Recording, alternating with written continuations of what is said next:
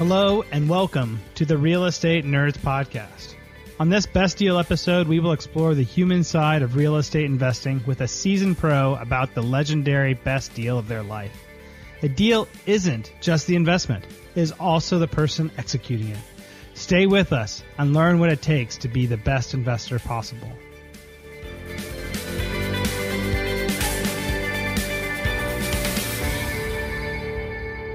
Hi, and welcome to the Real Estate Nerds Podcast. I'm your host, Scott Royal Smith, the owner of Royal Legal Solutions, your one-stop shop for everything real estate investors need, the tax, law, you name it, we do it.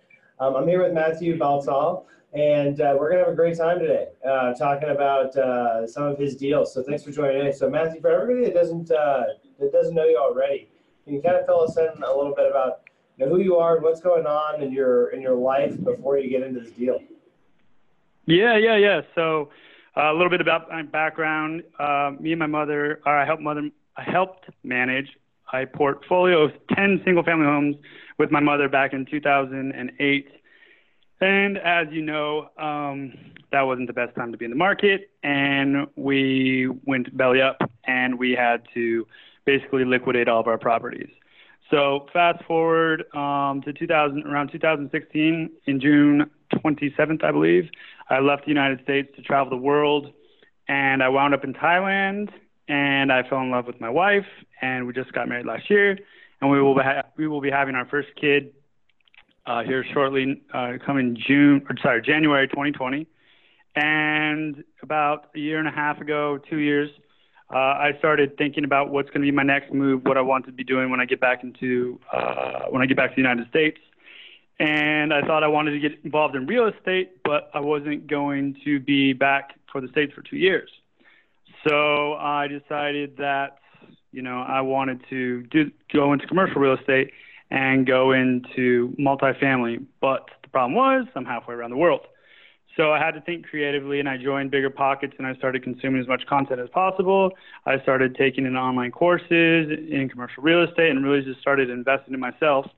And then I started a digital meetup group on Bigger Pockets, and one thing led to another, and that led me to my current position that I'm at right now as a real estate analyst. I specialize in everything with acquisitions, and our current focus is acquiring large multifamily units between 100 and 200 units in the southeastern United States.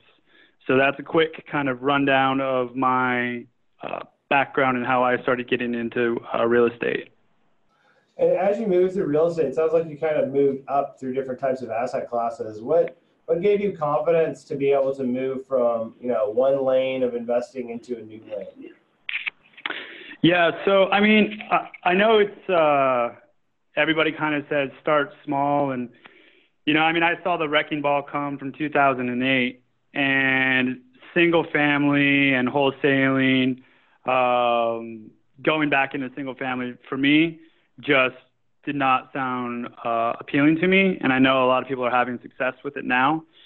And so I wanted to get into larger multifamily real estate. And I basically did not want to have a limited mindset. And so I kept thinking, how can I? And as soon as I started saying, how can I? Then I started opening my mind up, and I started thinking more creatively, and I aligned myself with people that are doing deals. Like I can't even tell you how many times, I feel like I'm the dumbest one in the room. And when these guys are talking to me, I'm like, oh my God. But I'm learning so much from them and so much through the process. So upon my arrival, it'll be even more of a smooth transition. And I, in the meantime as well, I've also created a podcast called Real Estate Journeys that you've been a guest and you've been a part of as well. So really just trying to build up my brand and build up my knowledge and my investor relations and everything, and just continue to grow in the multifamily space. That's awesome, Matthew. So let's talk about this particular deal. What did it look like? Yeah, so it's 138 units in Jacksonville, Jacksonville, Florida. It's in the San Jose area, which is on the east side of the river there. And so basically it was a $14 million property, and we did a bridge loan on it. And we had to come up with about $4.2 million. and everything was going well. And then at the last, I shouldn't say the last minute, but within 6 weeks, we had an investor pull out, and he was about $1 million. And so, everybody was kind of scrambling. But one of the things that I learned in the process is through capital raising is really to have, your network established ahead of time and to always raise extra capital. And that way, when something happens like this, you can, rely and lean on your network. And if you have a strong network, problems like this will arise, and you'll be able to hopefully, bounce back from a loss, a $1 million loss, or not, I shouldn't say a loss, but, loss of money during the capital raise. How did your network save you there, if it did? So we have, our team's very strong. We have some other general partners that are located in Miami and Tampa as well. And like I said, I'm in Chiang Mai, Thailand, and Omar is out of Dallas, Texas. So, we invested in Jacksonville, which obviously is not in the market anywhere near really any of us. So the two partners in Florida are more of the boots on the ground. So we have a pretty robust network, and everybody, was basically developing themselves and raising capital. And if you are allotted a slot of, we'll say $200,000, and you're not able to do it, well, hopefully one of the other capital raisers will be able to come in or, lean on each other's networks and really establish yourself. Because that's what I've learned thus far, raising capital and trying to raise capital myself is the time to start raising capital is not, oh, there's a deal I like. Like, you need to be shaking hands and kissing babies 6, 7 months, years, if you can do years before you find a deal.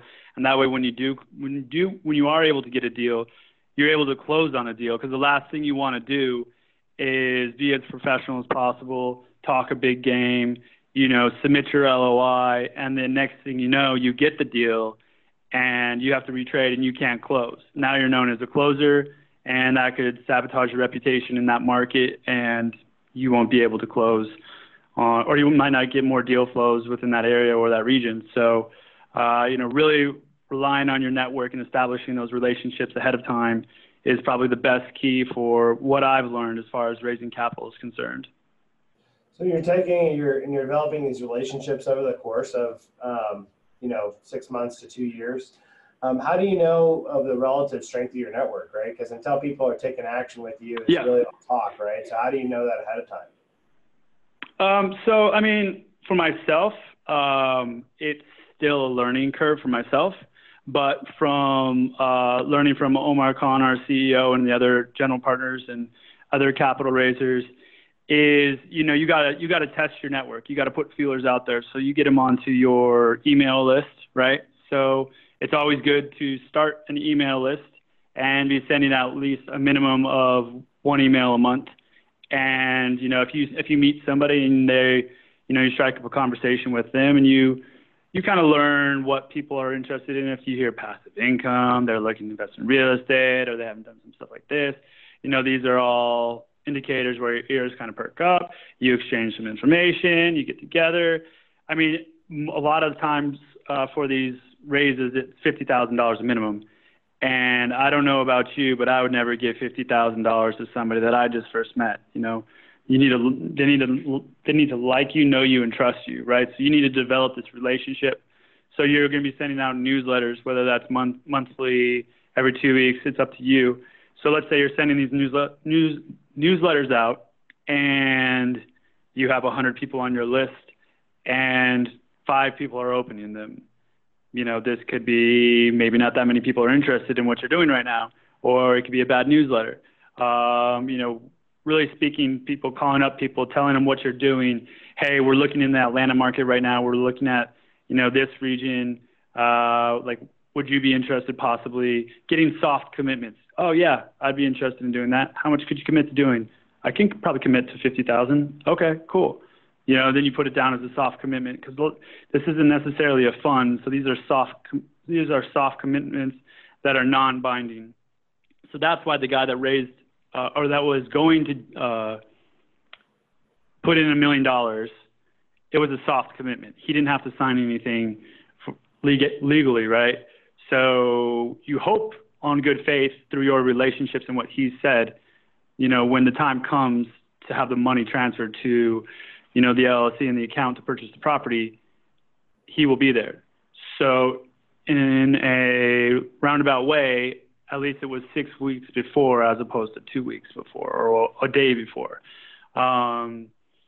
So yeah, that's a long-winded answer there. No, that's cool, man. So on this deal that you ended up, getting into, how did that play out? Do you guys end up closing on that deal and raising the money? Yeah, we closed on it mid-February or like the 10th, I think, I believe. So yeah, we closed on that in February, and now we're doing the remodels and just making it look. We're putting in a dog park, putting in the countertops, putting in a slurry coat on the asphalt. Roofs are fine, but yeah, really just going about restabilizing the property. And it's in a good area too. It's a B-class property. It's surrounded by a lot of A-class assets. So if everything's planned out accordingly, we'll be able to bump up rents nicely. And is that by design that you guys buy like a lower tier asset inside of a better neighborhood, essentially? Yeah. So our investment criteria, this is how we filter every deal. We have a bunch of deals that come across our desk. So our investment criteria is between 100 and 200 units, B to C class properties, preferably rents that are 10 to 15% below market value, purchase price between 5 to 15 million, and between 100 and 200 units. So, and preferably pitched roofs. After that, it passes the sniff test, and we're able to take a deeper dive into it. So with the Jacksonville, it was 138 units, so it fit our criteria. And if we are able to find a really good property, which we are, it was one of the only B-class properties surrounding that area, and there's not any new supply coming in as well.